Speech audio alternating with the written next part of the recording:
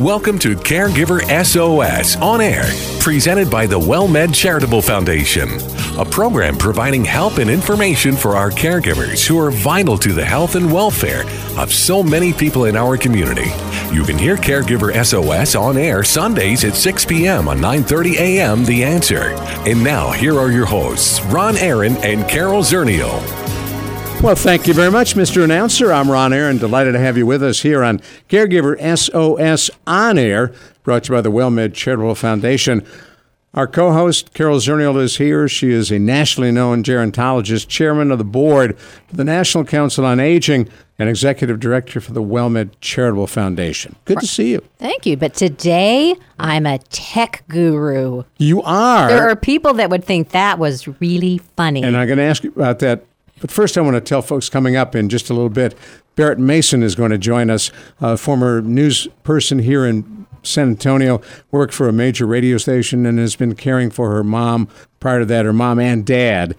Powerful story to talk about. You know, we have a variety of people come on the program, book authors and researchers and physicians, and every once in a while we have a family caregiver, just like those of everybody listening out in the audience, and it brings us back to reality. This is what it's like to be a caregiver. So we're so pleased that family caregivers are willing to come in and share their story, because it's important. All the caregivers out there, you are not alone. But first, I was at a wedding a couple of weekends ago, and a woman there said, "Oh, look at my new watch." She had one of those Apple Watches. Well, all of us who don't have Apple Watches that would be me. That would be me. Are really curious about them, because I've never even seen one. Well, she had it, but she didn't really know what to do with it. She said, "Oh, let me show you this." Well, I don't quite know how to do that. Let me show you how it does this. I don't know how to do that. Either. Right. Yeah, that's probably what I would do, because I do that with my Apple computer. I don't know how to do anything. So I found this article. Terry O'Reilly. This was on the Next Generation website, and I'm trying to think. Did I say the website right? And he said he is an early adopter for he or she. I apologize. I don't know which Terry is. I or a Y? Y, probably a guy. Could be a That's guy. why I'm saying he, but I'm not sure. Is an early adopter of technology. So those are the people who have to have the latest gadget. He did say he didn't buy a Segway when that was first introduced, but Apple, there was so much hype, so he just had to have one. And then he gave it a 21-day test, which is use it for 21 days, then put it in a drawer for a week. And if you don't miss it or don't feel like you still need it, can't live without it, then you should take it back, which I thought actually was kind of good advice. I may have to implement that. So as long as you get it back within the 30 days, that's allowed. That's a really good piece of advice. I know, because then if you're like, oh, I wish I still had it, so you don't let yourself use it right while it's in pretend it's return stage. These are psychological games we have to play with ourselves at times. So for those of us who don't know anything about the Apple Watch, what he said after the 21 days was he is keeping it. But he did say there are some problems, like the battery life isn't great. The icons are kind of big, and if you're like, I don't know if I have big fingers or not, but I do have trouble texting sometime on my iPhone because I'm always hitting the wrong letter for some reason. You can increase the font size. Yes, and I would not know how to do that, being a tech guru that I am. Right. And it says the screen doesn't always light up. Apparently, it's supposed to light up when you look at it, but you have to really I'm looking at my watch now so that it will light up. And then it does light up. But, what he really did like about it is that, okay, get this, it has more computing power than the first iPad. Oh, really? Which I still own my first iPad. And more powerful than NASA's new Orion spacecraft. Said, no kidding, you could look it up using your Apple Watch.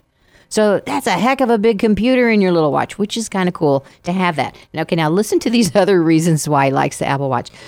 It extends the battery life of his Apple iPhone because he's not always looking at his iPhone to look things up, because he can look things up on his watch. So if you're somebody who is so into technology that you don't have enough battery life in your phone, you need another gadget that can chew up battery life before you use your phone battery life. Or you could buy a Mophie, which extends the battery life on my iPhone. Don't tell him about that. He may not know about that. And the other thing, it seems to be that the iPhone, it gives you little reminders, and the reason he's really keeping it is he's no longer late for meetings. Because he was kind of chronically late. But the little iPhone, when you've got your meeting plan or your Outlook is there. The iWatch. I'm sorry, the Apple Watch, whatever you call it. Is it an iWatch? I don't. That's an Apple Watch. Tech guru flubs the name. It would be Apple Watch. The Apple Watch. It taps your wrist. It gives you a tactile signal, buzzes your wrist. Something happens that your watch jangles your wrist Gets your and attention. says, yeah, hey, you got a meeting, that 5-minute reminder, you get Right. 5 minutes or 15 minutes, you got to be in a meeting. And so he's never late. And I thought, wow, except for the computer part, almost and 10 other things could do that, but Yes. it's good it's all in one package. And so that's my tech report for the week.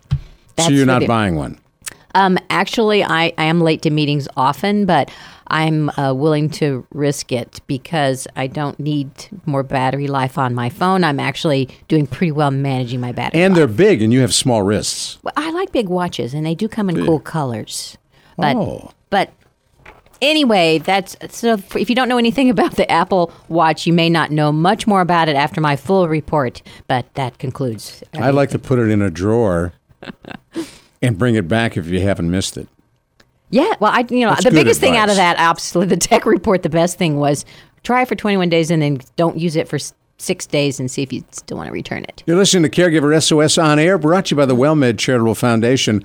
I'm Ron Aaron, along with Carol Zernial. And next up on our list of interesting topics, we've interviewed Carol Levine from time to time about this topic, HIPAA, and the misuse of HIPAA. Oh, no, you can't do this, you can't do that, you can't come in, etc. Well, and I just want to say that Carol Levine is going to be our keynote speaker in November, which is way far away, but time passes quickly. And so for those of you who aren't if you're in San Antonio, mark your calendars, and we're post on go to our website, caregiversos.org, for our November 15th, I believe I'm saying that date right, Caregiver Summit with Carol Levine. And if you're not in San Antonio, you'll be able to hear her on our website after the November event. So, but we do talk about HIPAA a lot, and I've had plenty of opportunities to observe HIPAA misapplied. This came out of the New York Times. So this is Paula Smann, who has actually been a guest on our show that writes the new old age column for the New York Times. And she was giving examples of how HIPAA is not understood. And so one example was, here's a woman in the hospital. Her husband is a patient in the hospital. He's dying of cancer. She's sitting in the cafeteria at the hospital talking to her best friend about her husband, his condition, and how difficult things are. And another patient's family member comes over and scolds her for disclosing personal health information about her husband in a public place. So the first thing we want to say about HIPAA is it only covers healthcare entities and their business associates, somebody they have an agreement with to share information. So people's family members are not HIPAA compliant. If you want to go to the cafeteria or anywhere else in town and talk about your husband's condition, sometimes I talk about my family's conditions on air. Right. And Not they may HIPAA hate problem. me. They may hate me for it, Right. but it's not a HIPAA violation. So I thought that was a great example. And another example was the church. A church announced they could no longer post all of the parishioners in the church who were sick. So, usually it used to be people could pray for the people who were not feeling well, make meals, go and visit them. And the church said, no, we cannot post that anymore because of HIPAA. All right. Now, when I mentioned healthcare providers and business associates, do you think it included that church? No. No, it did not. Does not. So if you are a church member and you want to continue to share information and let people know, you can do that. The last example that she gave was a nursing home where, I think it was assisted living, where Mrs. Smith didn't come down for breakfast and her neighbor, where is Mrs. Smith? We can't tell you. If something happened to Mrs. Smith, is she in the hospital? We can't tell you because of HIPAA. Well, Mrs. Smith had passed away, and the nursing home was afraid to tell anyone that she had passed away. Wow. So that is not HIPAA when someone has passed. That is not a health condition. They have passed away. And it is. You may tell people They're dead. that they have passed. I would assume after you have notified the family members that they have passed. But That's that is funny. not. I know, it's so strange. And these are not real. They sound kind of funny, but I'm sure in the moment it's maddening, and it's very sad that we haven't trained well. Apparently, the Congress is right now considering some new training guidelines and other guidelines to clarify some of these HIPAA thoughts that we all think we can't talk about anything. Physicians actually have the ability to disclose information about a patient's condition if they feel it is in the best interest of the patient. Right. So, the HIPAA people are not going to swoop down from on high and nail them to the wall for, in all good faith, telling you, the son, that, your mother's condition has turned critical and she's not going to make it through the night or whatever it is, or that she needs this medication on the bedside table by morning when you take her home. I mean, you're sharing that kind of information. The physicians can act in the best interest of the patient. And there are no HIPAA police. And the HIPAA police, if you have if a healthcare provider violates HIPAA widespread for a long period of time, but if a physician, believing in his heart he's acting in the best interest of his patient, needs to share some information with the family members, and he's not been specifically restricted, he can do that. Now, you've got some information on something that is of personal interest to me. September 9th, I'm going in for left knee replacement surgery. I'm bone on bone in my knee. And you've got a little bit of time in order to tell us the top 10 things you want to know about knee replacement surgery. Well, this came from grandparents.com, and it was 10 things about joint replacement. So arthritis is the most common cause of joint pain, was number one. And joint replacement surgery is very common, which is good news for you. So more than 1 million people in the United States have this kind of surgery. They're saying the sooner you do it, the better. Because, if you're to the point where you're constantly taking pain medications, and there's been some reports that say, do you don't want to be taking ibuprofen all the time, aspirin all the time, all of those, that's bad. If it's changed your lifestyle, if you've given up things, then it's time, and the sooner the better. Knee replacement pain is worse than hip replacement pain because of the pressure that you put on your knee, but there have been great advances in the last 15 years on pain management. Again, good news for you, because in the past, the knee replacement surgery was pretty painful and sounded pretty scary, and they're getting much better about that. If you need any dental work, you need to get that done now, because any infection anywhere, and with dental, somebody who just had oral surgery, there I'm sharing my health information, any oral infections, those infections can go to those joints. You don't have blood flow in an artificial joint. The blood sweeps away those infections so they can come lodged in those artificial joints. So you want to get all your dental stuff done. Got to stop you right there. First. Last thing, rehab is key to success. Get that rehab. Thank you very much. Done. All right, cool. Carol Zernial. I'm Ron Aaron. You're listening to Caregiver SOS on air, 9:30 a.m. The Answer. Barrett Mason up next. The story of caring for her folks. I'm Ron Aaron, and one of the things I'm most pleased about being a WellMed patient is the way in which I'm treated by all the staff at the clinic I go to. And Dr. Robin Eichhoff, that's not by accident. No, it's not. We really spend a lot of time training our staff and asking them to really connect with the patients and get to know them, because we consider them part of our clinic home. And the other thing that's really impressive to me is the amount of time my WellMed physician spends with me, and you do the same thing with your patients. Yeah, I really do try to, and we do a lot more time than your typical provider can afford to give, and I think that allows us to get to know the whole patient and not just their diseases. That's cool. Don't have a lot of time to talk about prevention, but you do a lot of that as well. We spend an enormous amount of time on preventative measures. Want information about WellMed? Want to be a WellMed patient? Call 210-614-WELL. 210-614-WELL.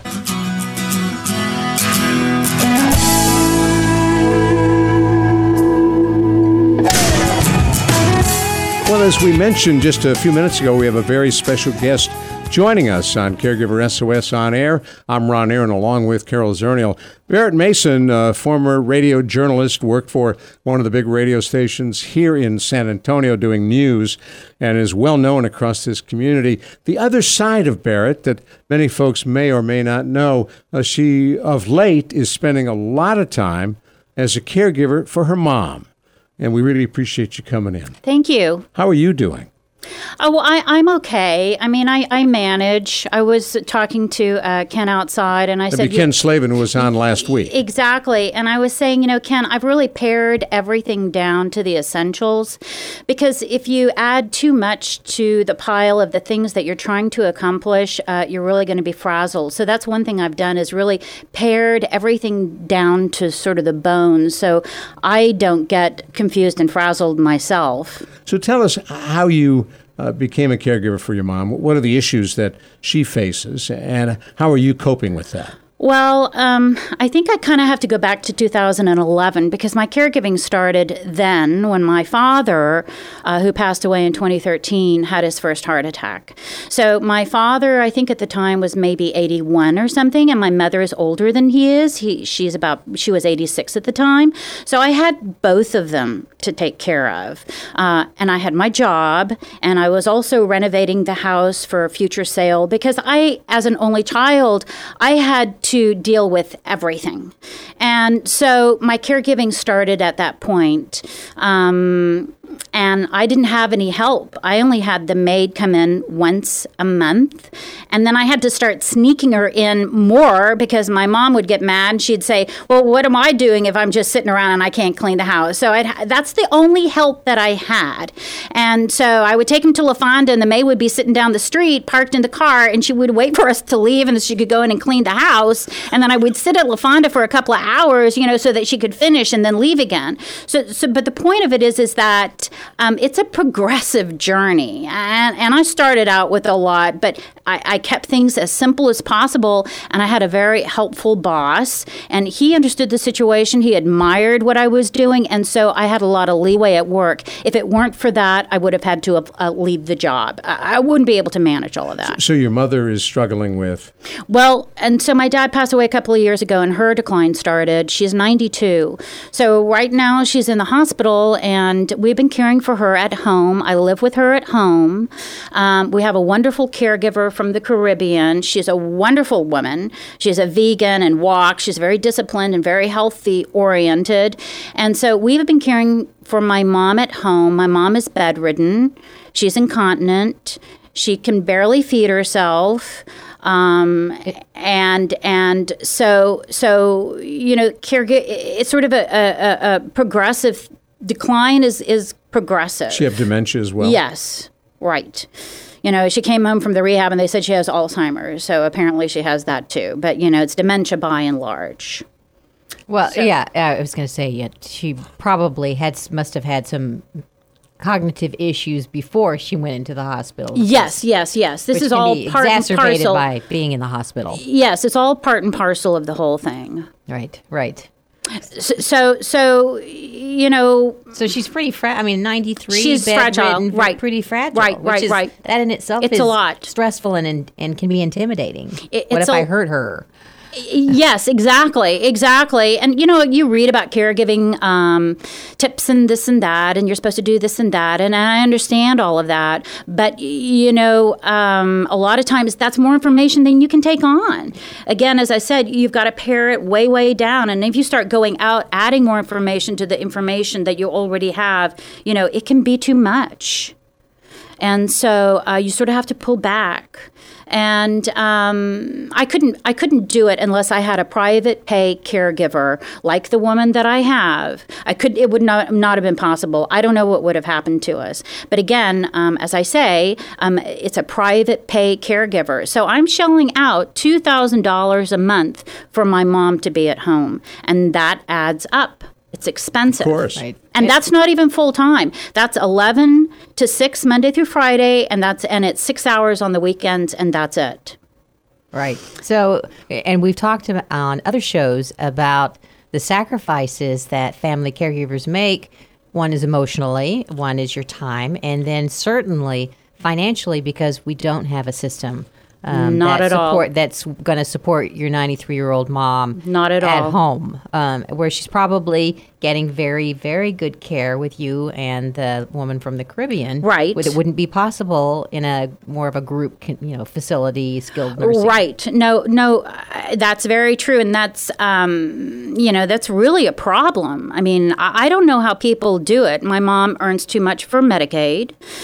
And then if you're going to do nursing homes, that's $200 a day. And not only at a nursing home, you also have to have the sitter at the nursing home with you. When my mom's in the nursing home at rehab, we also have the sitter with her because the nursing home staff is short. It's a slim staff. There's high turnover. There are a lot of patients per aide. I mean, you have to stay on top of those people to make sure that your parent gets the care that they need. I mean, how did you discover that? Going through the experience, my mom's been in and out of rehab, in and out of the hospitals most of this year. And so we were out in Stone Oak, good area, one of the most beautiful nursing homes they have out there now. And despite its beauty and all the offerings, I mean, the staff problem is still the same. I mean, we had a staff person secretly sort of tell my caregiver, he was like, look, we don't have enough people. The high turnover is high. People don't show up to work. They don't pay well, blah, blah, blah. And people have to understand nursing homes are for-profit businesses. This is something you have to know because this is what it's all about. These are a friend of ours who was a chair of social work at Our Lady of the Lake, who was a well-established person in San Antonio. She told me, she was an old friend of my parents, she said, Pixie, these are for-profit businesses and you got to know that. They are bought and sold on Wall Street. So you don't go in there with any sort of rosy, glasses on because, you got to know what you're getting into. And it's very true. Well, and there are both for-profit and not-for-profit nursing homes. True. But it depends on where you live, where you need the care. It's still going to cost you money, but it's still going to cost you a lot of money, and Absolutely. It's going to cost you more because you're going to need your own sitter to keep an eye on things. And my caregiver has actually been working in Manhattan all of her life and had been around in the East Coast for a long time. She's seen it all. So when she told me, and Pixie is what my friends and family call me, when she told me that, I mean, I believe her because she knows, and that's an added expense. How did you find her? Well, we had a lady, the one who would park down the street and come in and secretly clean my parents' house. And did you ever get caught with that? I mean, did you yeah, ever walk in the house and go, we would come home. I got to be like another glass of wine, waiting for her to, waiting for my, draw it out as long as possible. And then, but no, we wouldn't get caught. No, but she never knows. She never walked in the house and go, well, this is no, they wouldn't notice. They wouldn't notice. That it was after a margarita and stuff, they wouldn't notice. She got them schnockered. It's one way to get the house clean. Yeah, you have to do stuff like that. If you're out in the garage cleaning and stuff, they're like, pulling back everything you put in the trash can because, you can't let go of anything. I mean, these are just, that's just, minutia, but that's part of the caregiving picture and the parental duties and, the parental estate taken care of and all of these things. So they had a predilection to move toward hoarding, but you prevented. Well, not hoarding, but, yeah. I mean, Ron, when you're 85, you're going to start doing the same thing. You're going to be like, you can't throw that away. You can't throw that away. You can't throw that away. I'm already there. I was going to say, have you started collecting tinfoil and bread wrappers? That's all yes, I want to know. Right. Because you never know. They can be used again. I have the right to remain silent. Exactly, like 1,000 Dan and yogurt thingies, just in case. In case. Yeah. Seriously.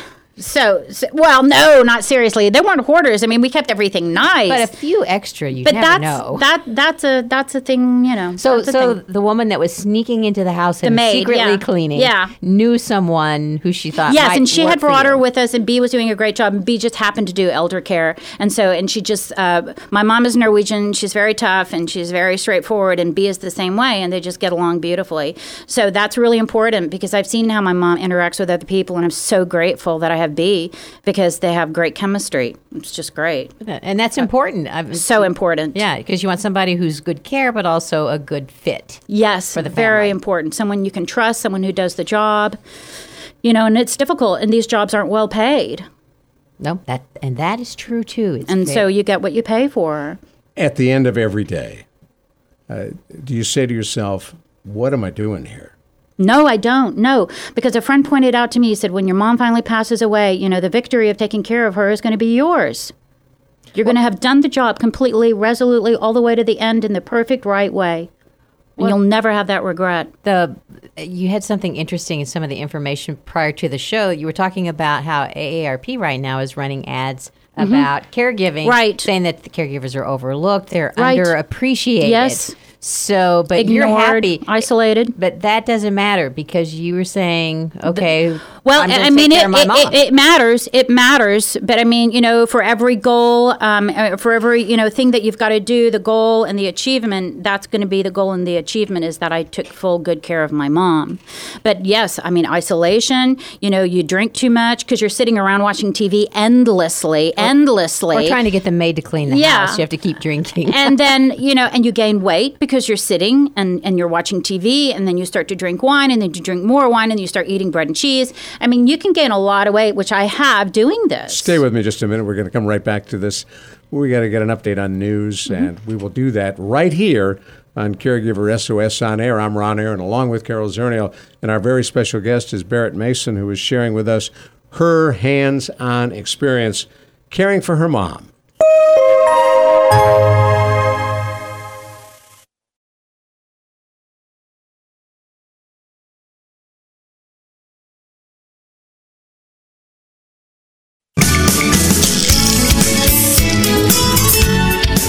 Well, the experiences that we're hearing from individuals who have become caregivers and have continued to provide that care for moms and dads and others is going to be replicated in even greater numbers across this country as Americans age. I'm Ron Aaron, along with Carol Zernial. You're listening to Caregiver SOS On Air right here on 930 AM. The Answer, program brought to you by the WellMed Charitable Foundation. And if you want to email us with comments or suggestions for topics, you email radio@wellmed.net. Carol, the need for caregivers is only going to grow exponentially. Well, we're already short paid caregivers. So, anyone who has found a satisfactory person to come into their home is really lucky, because there are a lot of people who are dealing with unsatisfactory people or nobody. Because there's just simply not enough already. And that our theme has been, 10,000 people a day turning 65, the boomer generation. And our generation, because I'm a boomer, we haven't taken as good a care of ourselves going into old age. And so, here we're taking care of our parents, and if we don't take care of ourselves, it's a tough situation. We simply don't have enough paid caregivers. And listening to your story, to Barrett Mason's story, to Barrett, and talking about, I can hear the sacrifices that you've made. If you were going to be painting your life story, you certainly wouldn't say, okay, and I'm going to carve out these years. Respecting and loving and caring for your mom is wonderful, and you're always going to feel good about that. Right.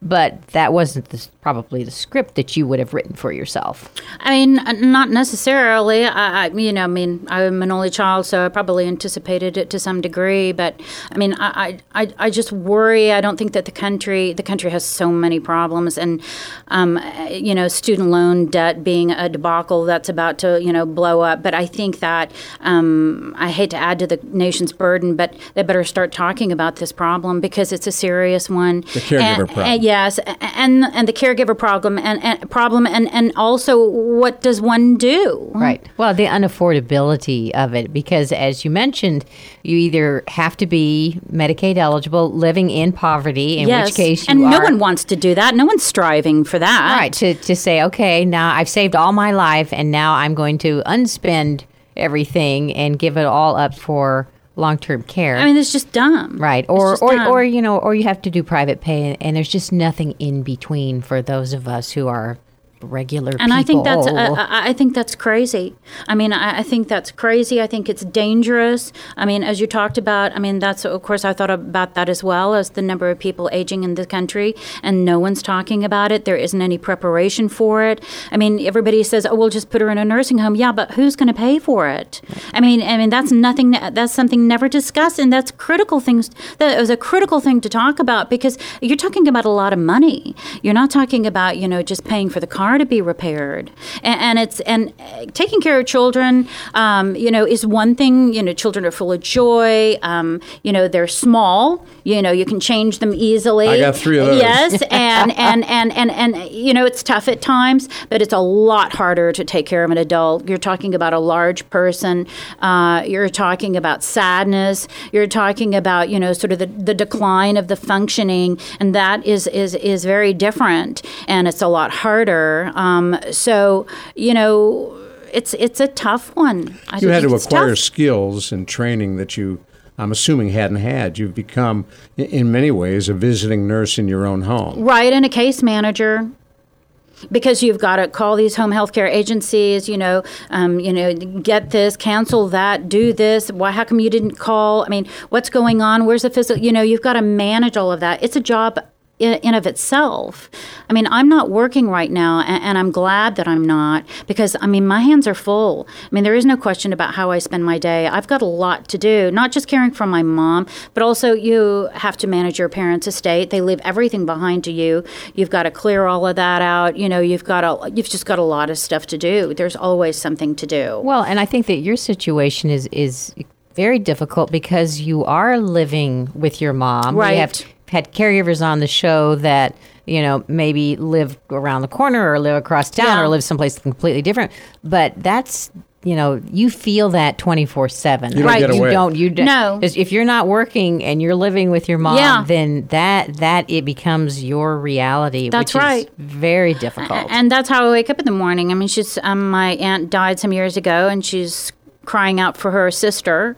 That's how I wake up in the morning. Marty, this is how I wake up in the morning. And then right away I have to start, making her thickened coffee because she has dysphagia, so it has to be honey thick. Dysphagia meaning she can't swallow exactly. easily. And then I have to sit her up. She has to be, given her a certain set of pills, fluids. Then the caregiver comes in and does the changing and the washing and the showering and the teeth and all of these things. Does she know who you are? Yes, she does. Yes, she does. And we have to make pureed food, and we've got to sit her up in the wheelchair and take her to the dining table and feed her, make sure she eats. She only wants to be in bed. We did take her for a quick tour out to Central Market. She just wanted to go home, but maybe that's because she hasn't been feeling well, and thus she's in the hospital. So, and then the caregiver leaves around 6, and then, we sit and watch TV. I give her evening pills, give her some pudding or something like that, watch TV and go to bed. And so that's pretty much my day. Every day? Yes. That's your day every day. Right. And on the weekends, it's worse because I have less help. And so then I have that break in the daytime. Yeah, I joined the Alma Heights pool, so I swim every day at the pool. That's sort of my vacation respite. Yeah. Well, that was going to be my question. What do you do to keep yourself sane? That's it. To keep going. I take care swimming. of the bills. I take care of the accounts. I take care, manage all of the people coming in and out. We moved, as I said, from Independence Hill down to Alma Heights because it was less expensive, and but I had to wait for this. Independence Hill being but I had to wait for this perfect apartment to come up because it had to be first floor. It had to have a wheelchair shower. It has to have the bars. It has to all of these things. It has to be safe. It has to be blah blah blah. So if somebody, if you were talking to a new caregiver, someone who was just getting into this with all the experience that you've had, what would you tell somebody? I've heard you say pare it down to the bone. Yeah. Keep it as simple. Anything else? Any other advice that you would give to somebody else? I would say watch out for the emotional pitfalls. Ken and I were talking. Sometimes you can That's get... Ken Slater. Yes, who was I'm sorry. On last week. That's right. Okay. I've known Ken for a long time, and I know his mother's much younger, but he's caregiving for her, and... you got to watch the emotions, how high they can rise, because you're inside, you're isolated, you get resentful, mad as hell, and you don't want to say anything that you're going to regret, and you do end up doing that because it's so difficult. So I would warn them about those things and have to look at the bigger picture and to be glad that you have this time together and to cherish it, to talk as much as you can about everything. You don't know. My dad died. I left him at Methodist, and I thought, okay, Daddy, I'll see you tomorrow. That was it. But he was dead. He died. So how do you cope with the emotional side for yourself? Have you gotten help? No, not really. I think I do well. And I think that I'm smart. I know what's going on. I'm savvy. I'm able to protect myself from anything that may. I'm able to protect myself very well. We have good friends. I have family in Norway. They're very concerned about my mom. But they can't pop in. No, but the fact that they're concerned and they're there. We write emails. Her niece is always, wants to know what's going on. Yeah. So we have a very close relationship. They may be thousands of miles away, but we're very close. Yeah. And, you just have to get by day by day by day. Everything, just execute. I just execute. Everything is clean, done. Now, when you say you've pared down to the bare bones, what have you done? Well, I don't have a social life at all, but that's okay because, then if certain friends don't call you anymore, that's fine. You just, you have other things to do. You don't worry about all these tiny little things because you really don't have time. And I don't have an iPhone anymore. It died in the heat. I got rid of that. And, you don't waste a lot of time on the internet, which can be a colossal waste of time. So I've been bragging and showing everybody my old flip phone. It's $35 a month. And I just love it. Yeah, I just love it because I don't have to worry about Facebook and all that. There's the budget booster yeah, right there. Exactly. Pick up the iPhone. Exactly. So, I just keep everything down to the essentials. And I think it just makes things easier.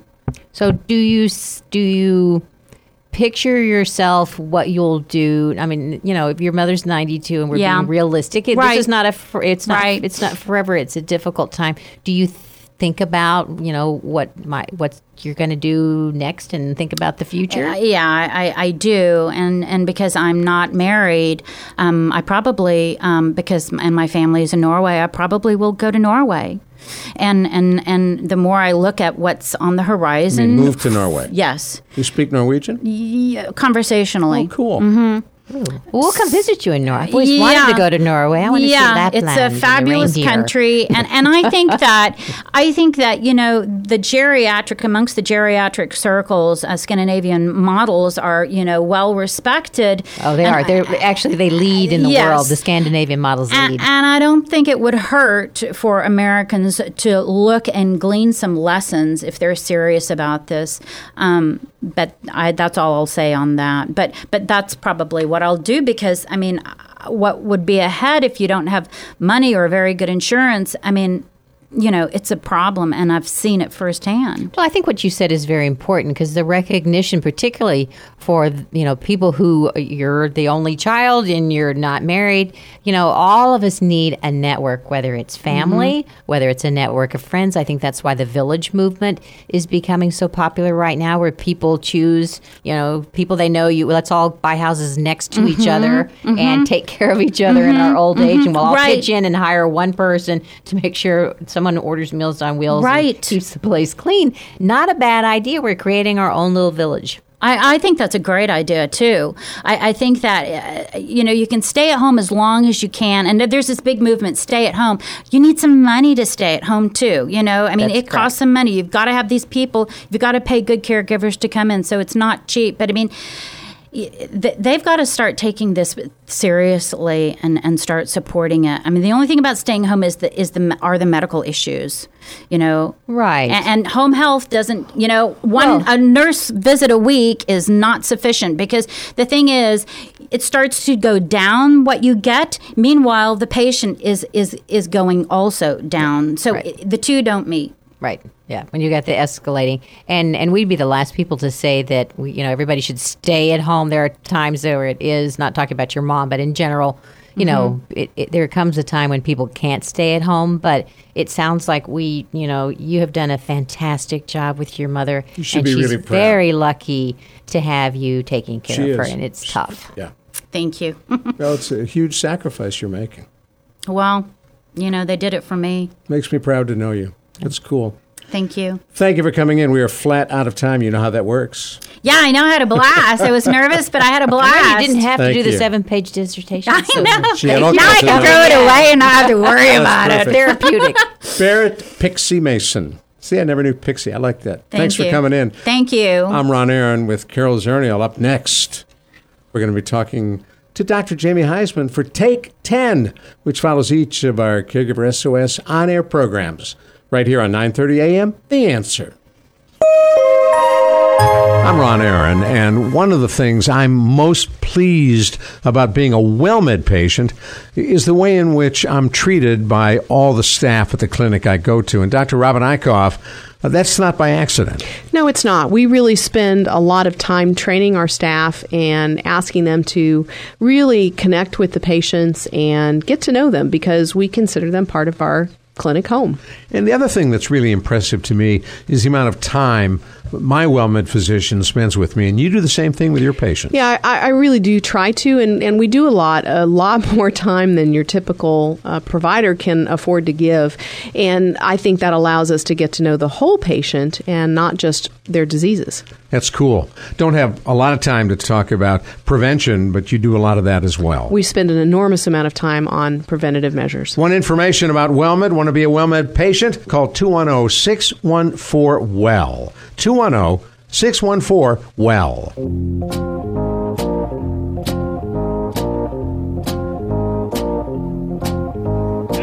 I want one of those Japanese robots you talked about last week on Caregiver SOS On Air. I'm Ron Aaron, along with Carol Zernial. This is Take 10, part of Caregiver SOS On Air. Dr. Jamie Heisman is with us as well, and as we do at the end of each of our programs, we toss out an issue, and Carol and Jamie and I bat it about, and you've come up with mindfulness for our issue today for Take 10.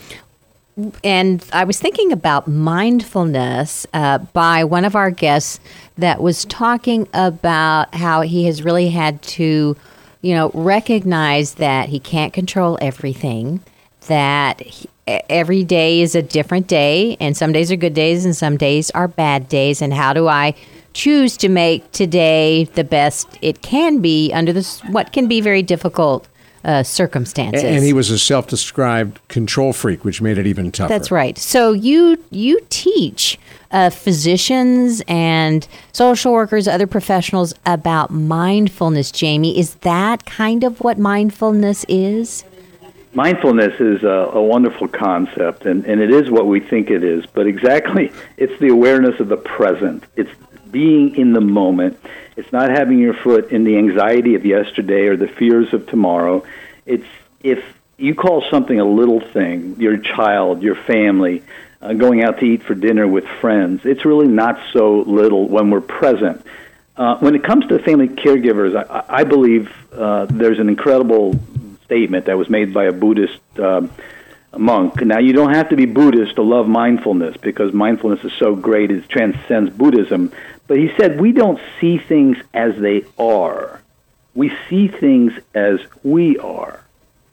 And if we're caught in the moment of anxiety or the moment of fear as a family caregiver, that's precisely how we're going to react to the situation. So we live in an American society where we are not mindful as a culture. And we complicate that if you put on top of that our cultural, status quo, add all of the stress and anxiety that comes with caregiving.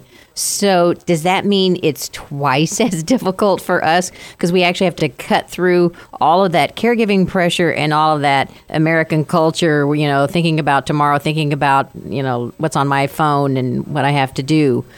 Is it hard for us to do that? It's difficult. And here's the gig about mindfulness. It really requires, rehearsals. It requires practice of mindfulness. For our audience, mindfulness is really paying attention in the present. It's not being judgmental. It's allowing the unfolding of the experience to happen. And as it pertains to caregivers, it's really about, the present moment, not zoning out, not going off and zigging or zagging from the distractions of the future or the things that are happening in the past. It really is the practice of mindfulness. And in Buddhist terms, it's called skillful means. And you have to understand the beauty of mindfulness is that there's great scientific payback. There's been hundreds of studies done about meditation, about reflecting in the moment, about being able to sit back and take the zoning out, if you will, and bring it in loving the moment. Your brain actually changes. The way you think changes. And And John Kabat-Zinn, I think, is the man to look at from University of Massachusetts. Excuse me, his name is John Kabat-Zinn. It's really his last name is Zen, or it's John Kabat and his thinking is Zen? No, John Kabat-Zinn started at the University of Massachusetts working with healthcare professionals about 20 years ago. I really would tell your audience to go online and look him up, but also there's a wonderful 60 Minutes piece that was done by Anderson Cooper about a year ago. That's certainly available on YouTube. But John Kabat-Zinn started studying healthcare professionals and medical errors and qualitative issues of what we were doing that were creating problems in practice. And he set up a program at the University of Massachusetts which really swept the country. And it was about getting physicians to think mindfully. Well, so for those of us who are lay people, I was thinking about how to be mindful. I was thinking about kind of maintaining a state of curiosity. So to stay in the moment, it's like, let's see what happens next. I'm looking at the way things are now, but I'm curious and open to whatever is going to fill this space that is the next minute as well. Well, actually, the basis of mindfulness also is meditative practice, and it's natural for our minds to really wander. And through this practice or rehearsals, and there's some great apps out there like Headspace.com and Mindful Moments and things like guided imagery. But what it allows us to do, Carol, is there's an old saying, you can't stop the waves, but you can learn how to surf. Okay, so that it allows makes sense. this sort of waves to continue to come, but allows us to accept those waves on two legs rather than one. Now, if you've just joined us, it requires a lot of practice, and it does require, so many things for us, like 5 or 10 minutes a day of whether it's guided imagery, whether it's meditation, whether it's walking meditation, whether it's taking a retreat. It's putting this practice in our own personal culture. Now, hold that thought. Seeing the rewards of it, too. For those of you who've just joined us, you're listening to WellMed program called Caregiver SOS On Air, brought to you by the WellMed Charitable Foundation. I'm Ron Aaron, along with Dr. Jamie Heisman and Carol Zernial. Doesn't United Healthcare suggest to managers and others that they be in the present? Am I with you now? Yeah, be here now. Yes, is one of the sayings. I love Be Here Now. Be Here Now is a beautiful concept, and Be Here Now is a part of United Health's cultural training. And I think that tells us that we have to take accountability for being here now. We can't certainly rely on a large organization to do that. There's a fascinating sort of concept. I think I explained it once to you all in another show that called it's called two arrows, which is the one arrow of pain, and the second arrow is of suffering. What mindfulness does, it allows us not to enter the world of suffering and tell ourselves stories that take us to the anxiety of tomorrow, yesterday. It allows us to experience the pain, allow it to go through us, and don't create the second arrow. And so Be Here Now is, again, the practice of mindfulness, and it's all around us. It's all around us in San Antonio and every part of Texas. You're going to find great ashrams or great meditation retreats, or even online sort of intervention. Well, and the great thing about meditation, any of these mindfulness practices, is they have a physiological effect. You were talking about, changing the way your brain works, and it actually is a great boost to your immune system, and it gets all of those terrible chemicals that build up in your body when you're stressed out, that fight or flight that suppresses your immune system. It's actually healthy for you. You can touch it and feel it in your, when your healthcare provider looks at your healthcare tests. It's a beautiful thing that you say, because we are scientists. I know the physicians I have a difficult time with, but I do take them back to the science. But if you could say mindfulness is any one thing, it allows us to take a moment, take a pause, reflect on what's in front of us, become what Dr. Miguel Ruiz says is the leopard in the bushes that stalks our own behavior. Before we react to it and spend all the energy in reaction, we need to be proactive, take a step back, and be mindful. Who is he? Now, Dr. Miguel Ruiz is a wonderful physician, actually, from Mexico, had a near-death experience, who wrote the 4 Agreements. And truly, I really encourage all your listeners to get it, because he has fabulous concepts in there. And one of the greatest concepts of mindfulness is not taking things personal, the non-identification with what's happening in the moment. So, and that's, not taking things personal. That's what you tell caregivers. That whole concept for many caregivers. I mean, if you really want to talk about having every day, starting over again, is entering that day without feeling angry towards the person you're caring for, angry at yourself for what you're doing or not doing, and being able to let that go. So, Dr. Jamie, we are flat out of time. You have 20 seconds. If a family caregiver could do that, Carol, if they literally could just step back and see it's not their loved one that they're dealing with so much at that moment, but the disease that loved one has, Alzheimer's or Parkinson's or traumatic brain injury or whatever it is, then they can become mindful in the moment and investigate the experience, and you would not have this incredible burnout that we have today. So our assignment is Google mindfulness, study up on it, and we'll talk about it again. Dr. Jamie, thank you. Appreciate your time. And Carol Zernial, Take 10, part of our Caregiver SOS on-air program. I'm Ron Aaron. You're listening to us at 9:30 a.m., The Answer. You've been listening to Caregiver SOS on air, presented by the WellMed Charitable Foundation. Email suggestions and comments on this radio program to radio@wellmed.net. And join your hosts Ron Aaron and Carol Zernial for another edition of Caregiver SOS on air on 9:30 a.m. The Answer. One of the things I'd love to talk about with Dr. Robin Eichhoff, I'm Ron Aaron, by the way, is prevention, and it's something that WellMed spends a lot of time on. We do spend a lot of time on prevention because the fact is we know when we spend time on prevention, people live longer, healthier lives. So what do you look for in terms of preventing disease? Well, as a provider, we're going to spend a lot of time with our patients looking at lab work, doing tests, looking for things early, encouraging preventative exams like an eye exam, mammograms, colonoscopies, all the things that help us prevent severe illness.